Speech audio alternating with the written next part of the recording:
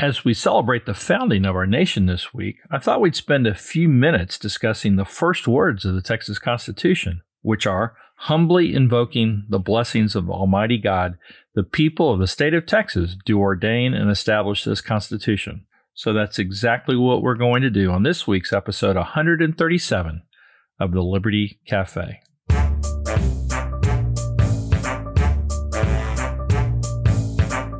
Welcome to the Liberty Cafe, where oppression is on the menu.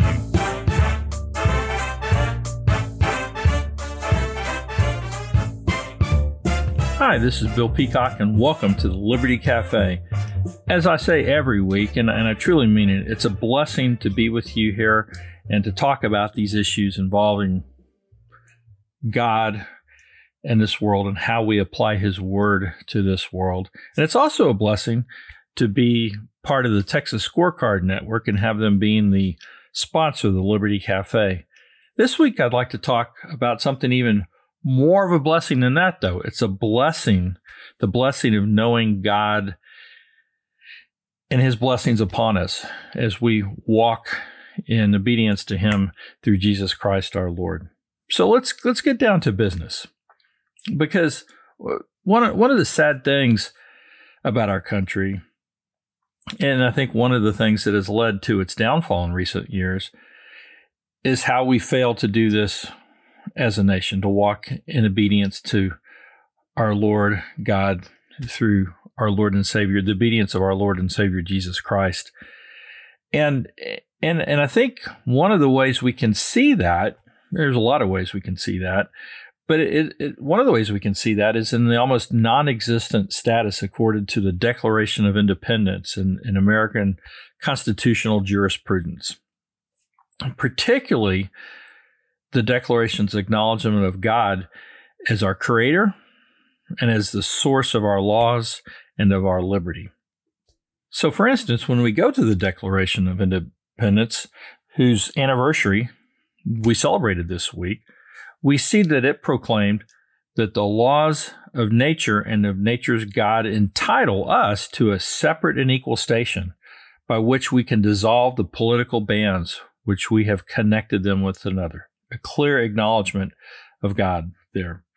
Additionally, we see in the Declaration a reminder that we are created by God, and we are created by God equal, and created by God with certain unalienable rights, that among these are life, liberty, and the pursuit of happiness.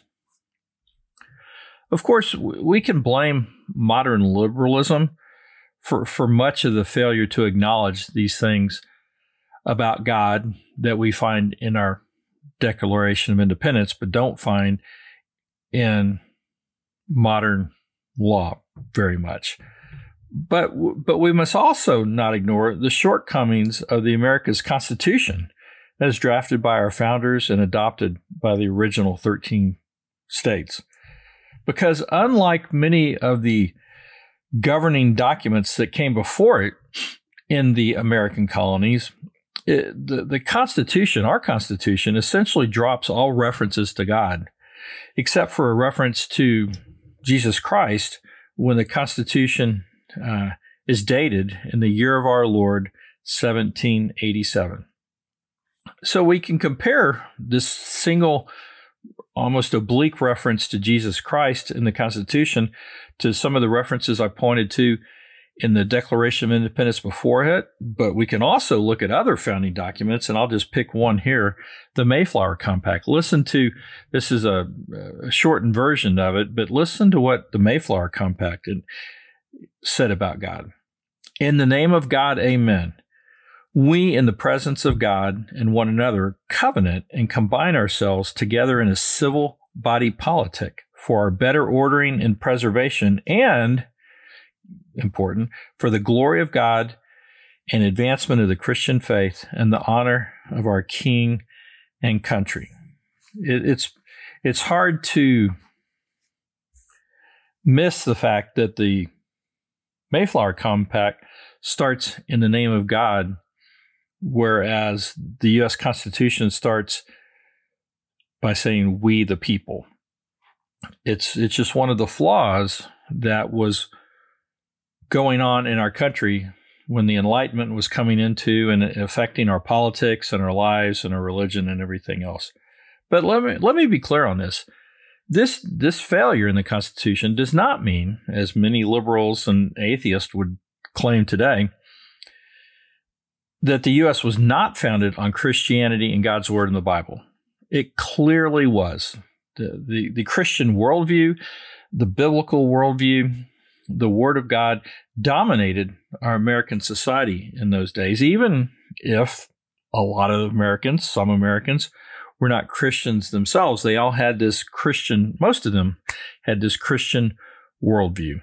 But even with this foundation, our country certainly would have been better off if the Constitution had been as bold in proclaiming Christ as Lord, God as our sovereign, as some of our other founding documents did.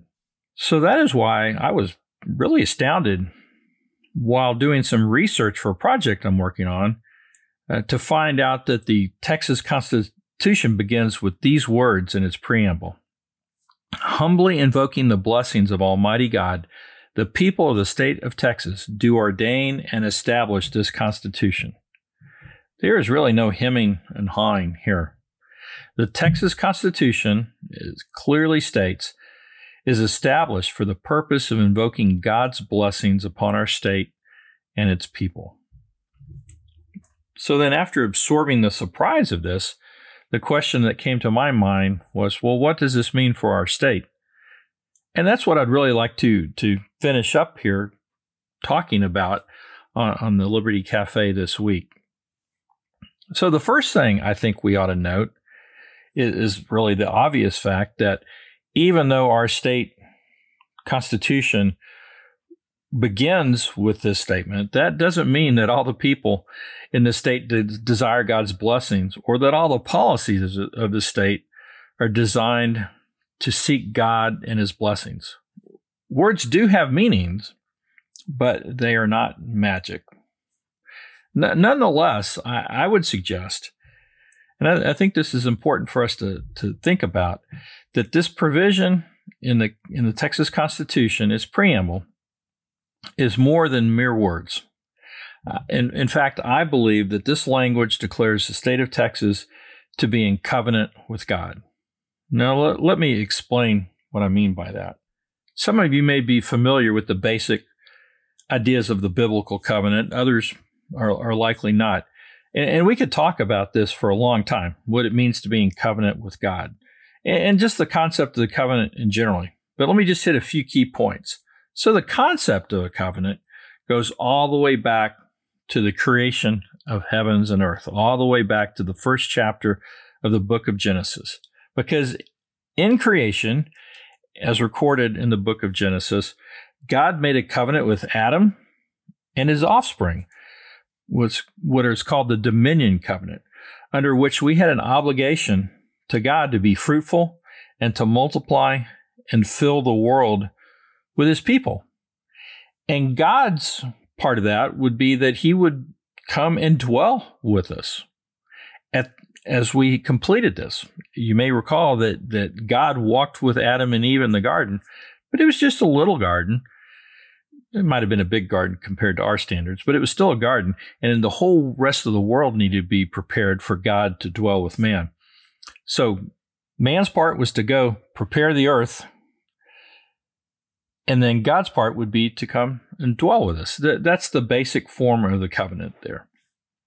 It also, of course, the covenant acknowledged God as God, as sovereign, as the one with all authority, and man as the creature who has a delegated authority and obligations under that. So that's kind of the basic form of what the covenant was. There's more to it, and we'll talk a little bit about that as we go along here.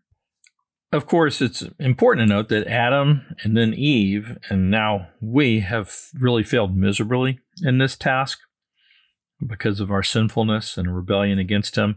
Yet, we're still obligated under this covenant with God, and I would suggest that God also is still obligated under this as well, given the fact that He is sovereign and it's His covenant in the first place. And we'll see how that plays out in just a minute. Then later, a form of this covenant was widely used in the ancient Near East, back in biblical times. And this is well documented, not in the Bible, some of this is, but just in the literature found and the records found about the near Middle East during that time. And these covenants were almost always between a greater king to a lesser king, kind of like with God and Adam, where the greater king is acknowledged as a sovereign Lord who is to be obeyed.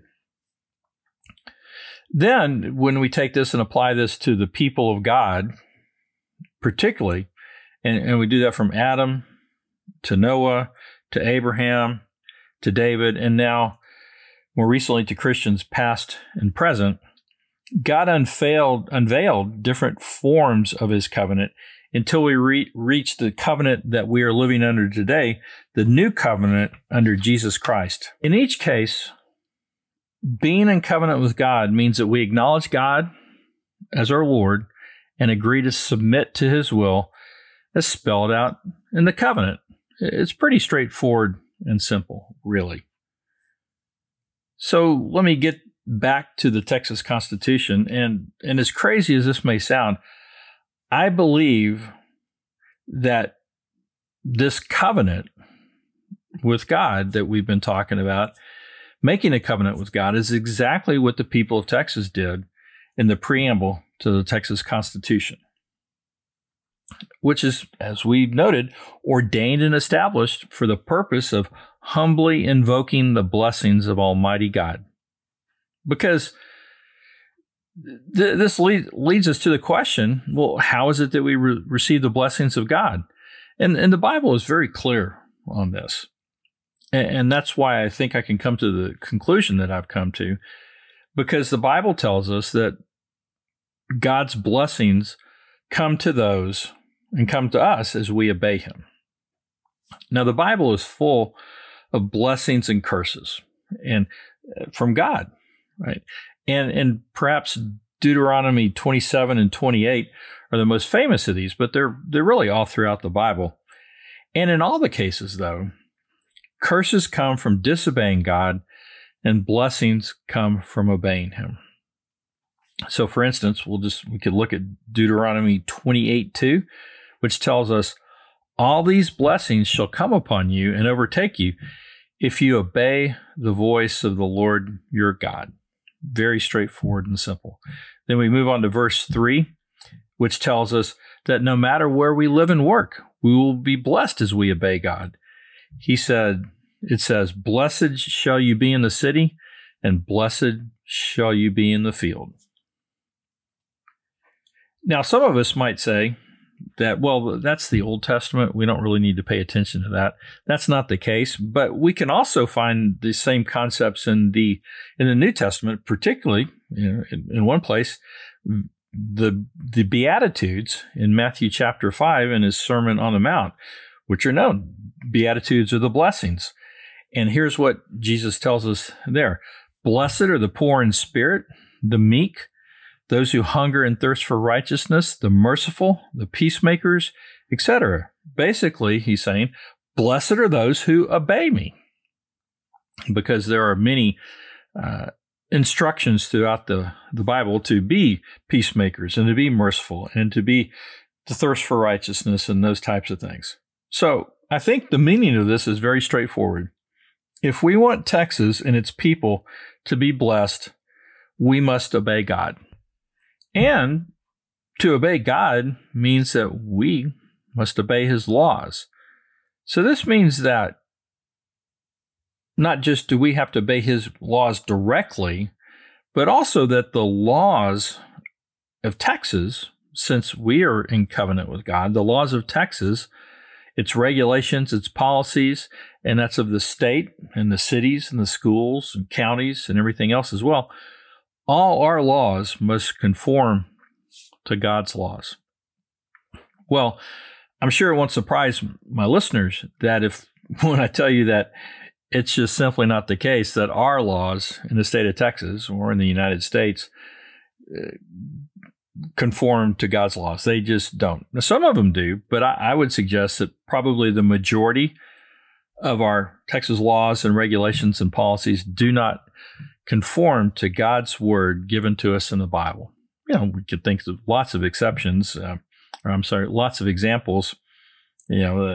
Cities sponsoring gay pride celebrations, socialism in the Texas budget, or even something as technical as taking private property through eminent domain. I think all those are examples of just how far we have to go before obeying Texas laws means we are obeying God and thus receiving his blessings. So how do we move forward in this? Well, one way we can go through and change these laws and make them obey God. And, that's what I've essentially been trying to do for many years now. And a lot of people I know as well are trying to do that, is trying to conform the laws of the state of Texas and the United States for that matter, but focus here mostly on Texas, conform them to the laws of God. But that's a long process. It's going to take a long, long time to do that, well after I'm done. So what I would suggest here for a starting point would be, rather than going through all those laws and making an effort to change them, or going through all those laws right now, at least, I'm just going to provide one suggestion for us, and that's adding 5 words to the Texas Constitution. So after the Constitution's preamble, which we've already talked about, comes the Texas version of the Bill of Rights. And the very first section in the Bill of Rights deals with Texas's freedom and sovereignty as a state. Here's what it says. Section 1, Freedom and Sovereignty of State. Texas is a free and independent state, subject only to the Constitution of the United States and the maintenance of our free institutions, and the perpetuity of the Union depend on the preservation of the right of local self-government unimpaired to all the states.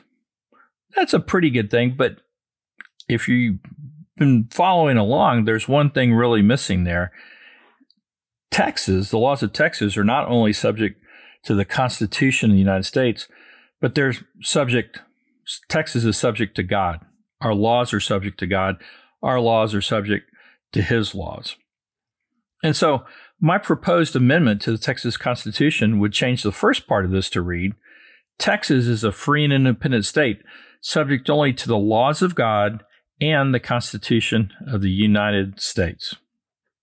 So this would make explicit what is only inferred in the Texas Constitution today, and basically completely absent from the words in the U.S. Constitution, that we, individually as Texans and collectively as a state, want to know God's blessings through our obedience to him and his word. That we acknowledge that all of our laws, our leaders, and we as a people are under his authority, and that Jesus Christ, not Caesar, is our Lord. Now, of course, this will not be easy. Our society would not change overnight just by making this proclamation in the Texas Constitution. We'll also need a reformation in our church and society. The gospel and the whole counsel of God's word would need to be preached from every pulpit. God would have to work in the hearts of unbelievers and believers alike to move us all towards greater obedience to him. And ultimately, we have to acknowledge our failure to obey God and trust that we will be blessed through the obedience of Jesus Christ as we call on him as our Lord and Savior. Yet, I am convinced that the act of the Texas legislature proposing this and the act of the people of Texas in ratifying this would bring blessings to Texas and Texans. For God tells us, and it shall come to pass that everyone who calls on the name of the Lord shall be saved. So, fellow Texans, and those of you in other states for that matter, what are we waiting for? Let's join together and ask God to bestow his blessings upon us. Well, thank you for joining me on this week's episode of the Liberty Cafe, and thank you once again also to Texas Scorecard for being our sponsor. Thank you for listening to the Liberty Cafe with Bill Peacock. This show is produced by Texas Scorecard. You can learn more about this show and find other shows at texasscorecard.com.